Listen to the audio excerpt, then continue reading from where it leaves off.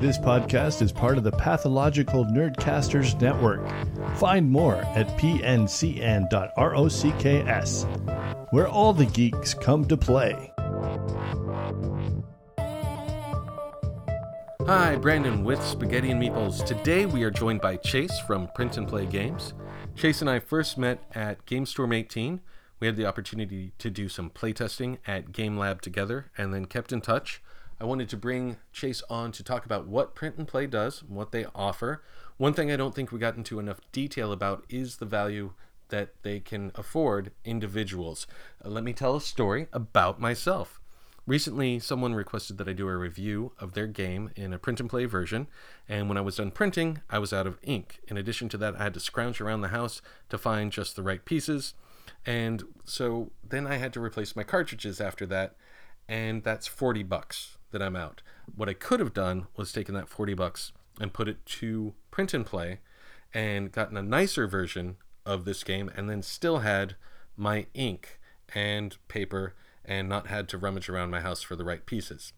Anyway, that's just something I wanted to express, that I'm going to start looking into Print and Play myself moving forward. Anyway, enough about me, and we'll talk to Chase about Print and Play Games.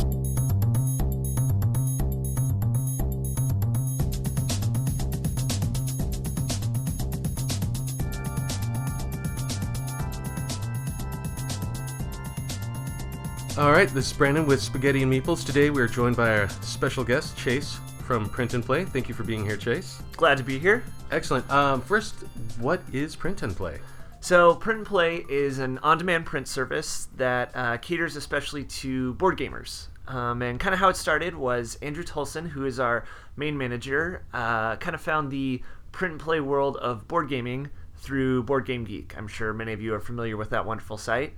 And kind of through exploring and looking around, he was like, whoa, look at all these great games that are just free to print. So he started buying card stocks and chipboards and various things and realized, hey, it's a lot cheaper to buy in bulk. So he just kind of kept upgrading and leveling up his services and then offered it to other people, friends and family, started a web store. And then lo and behold, a company called Ad Magic started getting a lot of requests for board games. They're a company that kind of specializes in print services, printing on demand, but they do much larger runs. I think they started with kind of like pens and coffee mugs, that kind of thing, where it's their advertising magic, and slowly moved into the board game world to the point that they were over and over getting customers who were requesting prototypes, and they just wanted, one or two copies. And having most of their facilities overseas, they didn't have a good use for that. Okay. And that led them to find Print and Play, and they kept on just referring customers to Andrew, saying, oh, you just need one? Well, check out this guy online. And that went on for some time until finally Sherry, Sherry Spiro, who's the owner of Ad Magic, just decided to do a partnership with Andrew. They bought us out about a year ago, and we've just been leveling up ever since. So we started off as kind of a real small, just garage or basement company, and now we've got a whole floor, and we just leveled up to have a warehouse space, so we're doing a little bit more fulfillment, as well as, the same thing we've always been doing, helping people make their own board games and get those hard-to-find gems on BGG and things like that. That's excellent. And I was going to ask you, and I do want to ask you about your role, but since we're talking about people getting their own, the other thing I want to talk about is that you have parts for people that they can just order. Like, they don't have to necessarily send you a prototype. They can order just parts from you and sort of assemble their own prototype at home. Is that correct? Absolutely. I would say a large part of our business, it's often easy to forget because it's pretty easy to fulfill, is just parts replacement and kind of letting board gamers level up their own pieces. I don't know about you, but I'm never a big fan of paper money. No, it's the worst. Oh, it's so bad. So one of the things we offer is we just have some chipboard coins, which, they're not super better, but they're just so much nicer to have something a little heftier, something to hold on to when you're playing a game that uses a lot of money. So we have, a wide variety of pieces, everything from your standard Euro cubes, discs, that sort of thing, to dice, pawns. We even have some like plastic military things, little planes, tanks, submarines. So a large part of our business is just helping board gamers level up, or just getting some components together to start messing around and see what they can do with their own ideas and designs. Yeah, well, and that's also good for me too, because I've recently started doing some print and play stuff, and some of them require a lot of additional pieces. So you'll have a board that prints up, you'll have cards that print up, but then they say, and you need 20 tokens of this kind or 20 something else. And so I think that's really good. How did you get hooked up with print and play? It's actually kind of a funny story. So I'm fairly new to the Portland area. I've been here for almost 3 years. But as I started, finding my roots here in Portland and meeting friends, I became part of a Game Crafters Guild. And so one of my good friends there, Ryan, had a game day where he invited Andrew over because Ryan had bought a lot of things from Andrew.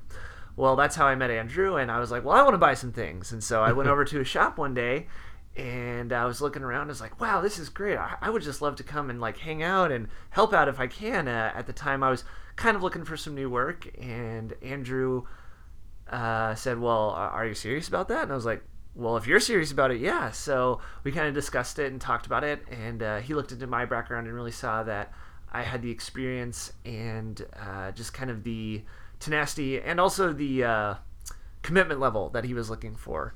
And he had exactly what I was looking for, turning my hobby into more of a full-time job and even a career. So it worked out really well, and I've been there for about a year and a couple months, and things are going swimmingly. I absolutely love it, and I think Andrew's really happy to have me. So that's excellent. That's great. And so what is your specific role with Print and Play?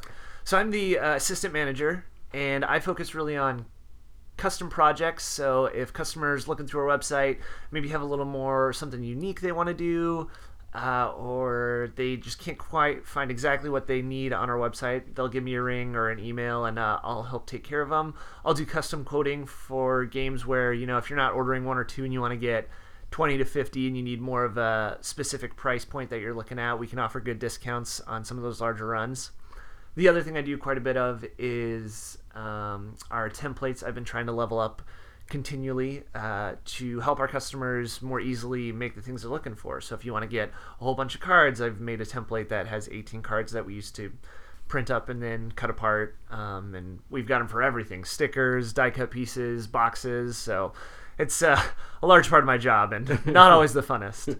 Well, and sort of connected to that, I saw that on the website, at least, you talk about having a 48-hour turnaround. Mm-hmm.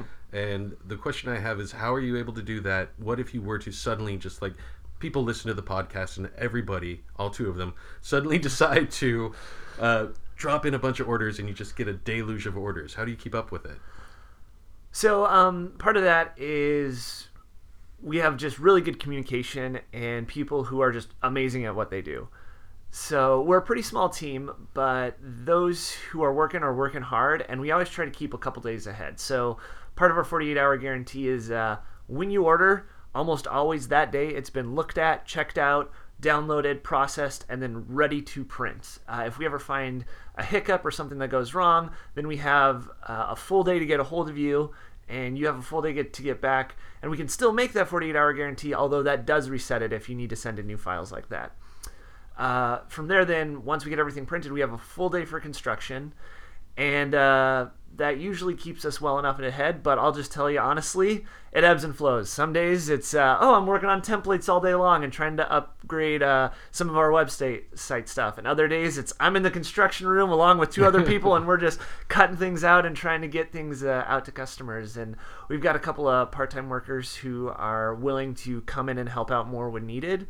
And sometimes, it's just a little easier day, which I actually really enjoy about the work, that, I'm not stuck behind my desk all the time. And likewise, I'm not constantly cranking out dies or something like that. Yeah, no, it's good to have that variety, definitely. Mm-hmm. And it sounds like even though everybody has their role, you all can shift and sort of help each other out. Yeah, we all wear a lot of hats. Excellent. I also read something about playtesting on the website. I was wondering if you could tell me a little bit more about that. Yeah, so this is something that is fairly new that we're leveling up into. So AdMagic, another one of their, smaller companies is called Breaking Games. So they are kind of the more publishing, development side of AdMagic. And they're run, I'm pretty sure they're just getting a new facility set up in California, and they're really about taking those first prototypes and turning them into really full-fledged games. So how that works for us with Print and Play is we're just starting this. Some of our warehouse space we're going to start dedicating to a little bit more playtesting area. We've got a couple designs from customers that we're running through. Maybe every week we'll probably try to get a game in or something like that and get some reviews out, let them know what we're thinking of it, how to change it, how to make it better. But a lot of it is just separate from the company. I love playing games, and that's kind of what got me started, was hanging out, playing games with friends, designing my own stuff, and that's how I mentioned I met Andrew. So a lot of my playtesting comes with just me and my friends grabbing some Print and Play stuff I'll bring it down from our store, and we'll spend a night at Guardian or maybe at one of our houses and do a lot of playtesting that way. Excellent. Okay, so it's very informal at this stage. At this point, yeah, it's something that we're growing into, and I'm very excited to do so, because who doesn't love playing games at work? Exactly. No, you've really parlayed that into a nice career, like you said, taking your hobby and being able to incorporate it into a career for yourself. So there was something else that I want to talk about as far as the industry. So you've been working with Print and Play for about a year and a half, which is a short amount of time in the grand scheme of things, but it seems like, to me anyway, as someone who just is a hobbyist, that it's changed a lot even in that amount of time. I was wondering if you've noticed things and what you've noticed. I would say one of the biggest things I've noticed, which has been, I don't know, kind of disheartening for the small game publishers like myself, and I wouldn't guess I would call myself a publisher, but the small game designers like myself, is kind of the change of Kickstarter in a big way. Oh, yeah. I know for me, when I started out, this would have been, 4 or 5 years ago, just getting into the hobby and starting to look into maybe designing something myself. Kickstarter was brand new at that point, and it was just looked like this great platform to kind of do yourself, and now that has really morphed into a production and marketing and kind of big company engine, which is frustrating for the little guys who just maybe want to get a couple hundred games made. Yeah. So I guess that's one thing that makes me really excited about Print and Play, is that we still have that capacity for people who aren't looking to make $1 million, who just want to get their passion project made. Recently we did Eccentric Inventors, which was a very small Kickstarter that funded. We did 110 games from, but they were just pickled pink or pleased as punch, whatever you want to say. They were so excited to just get 110 games made. So that makes me really excited to work at Print and Play, and that we still have those options available, and that if you seek it out, you can really still find it, even if the monster of Kickstarter seems a little too scary. Yeah. As far as in the last year, I guess what I've just seen is the explosion of do-it-yourself. I've seen so many more designs come through, even in our shop, from the very small to the big expansive. I'm sure many of your listeners, all two as you said, yes, are familiar with Jamie Stegmaier, and yeah. One of the kind of real fun parts that I got to see throughout pretty much the past year was Scythe.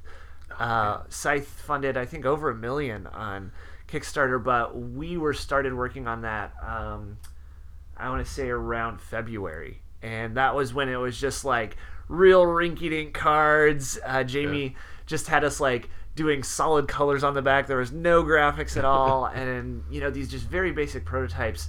To see it move from that to something a little more polished. And then towards the end of it, when he was getting close to the Kickstarter, making really nice copies. I think we did 5, just really spent our time on them, really tried to level up and make sure everything looked fantastic for him, because he had put, so much time and energy into our company, so we wanted to reflect that back to him. So it was cool to see those, as well as all just the little guys who are like, I need 100 decks of cards, and are just trying to start out. So yeah. So Print and Play. It's not just, hey, I found a game on Board Game Geek, or hey, I invented a game and I need someone to print it. You guys also do sort of out of print games, right? I was wondering if you could talk a little bit about that too. Yeah, so as I mentioned, our roots really start on BGG. For Andrew, it was kind of discovering this world of out-of-date, unpublished, and free-to-print games. People who have just designed but don't have the means to publish themselves, that you can find, and there's just tons of them, and some of them are fantastic. And so some of the products we offer are a lot of those great games. We have a lot that are just ready to go. We see a high demand for certain categories. There's the 18 series. I'm not sure if you're familiar with that. Is like the 18XX? Or... Yes. Yes. Yeah. Yeah. So another part of my job actually is keeping those files kind of up to date and ready to go. So recently we did 18 Africa. We also have 18, I think it's Alabama in stock. Wow. We have 18, there's 1886 and 1889, and they're very similar, and one's in Japanese, and one's, I think, the translated version. Okay. So it's fun to see those. I recently did one that we didn't have in stock. These were all files just found on BGG, but very similar game. It was 18 Ireland that a customer wanted. Oh, real quick, for the listeners who don't know what the 18 games are, how would you describe it? So I actually haven't played them yet, but they seem really fantastic. So they are a train, tile-laying, stock bidding, money-making, crazy math, competing with your friends game. I haven't been able to sit down and play one. They do take a little bit of time and a little bit of energy, but they seem like a lot of fun. Yeah, and they all take place in the 1800s. Yes. Because trains. Yes. Yeah. Exactly. What are some of the other out-of-print ones that you've done that people seem really excited about? Let's see. One we get a request for a lot is a little game called Adventure of D. It's primarily cards, but you get a little hero, you're leveling up, there's kind of a map made out of the cards, you're running around trying to, I think, defeat the large monster, and that kind of sets off the end trigger for the game. And so it's a little bit cooperative, a little bit of stab your friend in the back. That's one we get a lot of requests for. We also have a pond hockey, which is just a simple, I think it's a dexterity game. Another one is... Oh, it's got asteroids and it's in space, but now I can't think of the name. I don't know. We get a lot of requests for that one. That one's fun. Trying to think of what else I've done recently. I'd asked you a little bit, I think, about Dune at GameStorm 18. Is that one that's consistent seller, or just one that you keep on stock and every once in a while somebody gets it? So yeah, Dune files are free to download via a couple different artists. There's Scott E. has a set that look really great, but we most often get requests for Ilya, who's just done a fantastic redesign. And so we get quite a few requests for those. Just a wonderful game, and a classic, and still great to play. It's one that me and I think I mentioned his name earlier, Ryan, are just fanatics for, and so we try to get in as many plays as possible. Excellent. What do you like about it? The thing I love about Dune is the asymmetry. So there are 6 unique factions that all have very unique abilities, as well as the just kind of chaotic and surprising nature. I am more of a chaotic player, as my friends have told me. So things like Cosmic Encounter, which is the same designers of Dune, and games where just crazy stuff can happen, I really, really enjoy. So Dune has a great platform for that, where you're like, all right, I'm gonna go in with all these guys, and then just craziness ensues. Yeah, no. Andrew, who's part of the Pathological Nerdcasters Network, was talking about a game that he was playing where everybody was coming at him, and then he just played one card and threw everything completely into chaos. Yes, and that's destroyed everybody's plans. Yeah. So no, that's excellent. That's most of what I wanted to know about. What are things that I didn't ask you about that you think people should know about print and play? About print and play, I think the best thing, and this is what I feel like sometimes our customers get hung up on, is just go on our website and order something.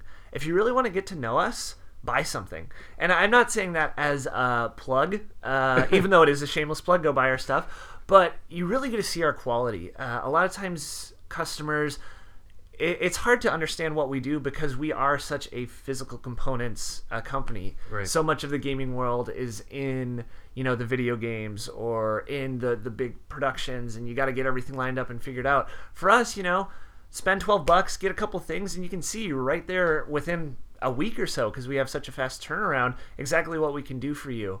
And it's so great when I get to see customers just so pleasantly surprised with our quality and when we can make things work and line up so well. So I would say, as kind of a shameless plug, but as a really a good way to get to know us, if you've got something, that game you've been thinking about for a while, or that piece you really wanted to level up and you're just tired of those crappy components, or that thing you wanted to redesign that looks so cool, or whatever it is, check us out. Come find something. Even just get a part of it and see what we can do for you. No, excellent. That's everything. Thank you so much, Chase, for joining us today. Like I said, when I met you at GameStorm, I was like, wow, Print and Play, I didn't even know about it. And so I would love to share. Yeah, so I absolutely. appreciate it. Glad to be here. All right. It's Have a good fun. day. Yeah, you as well.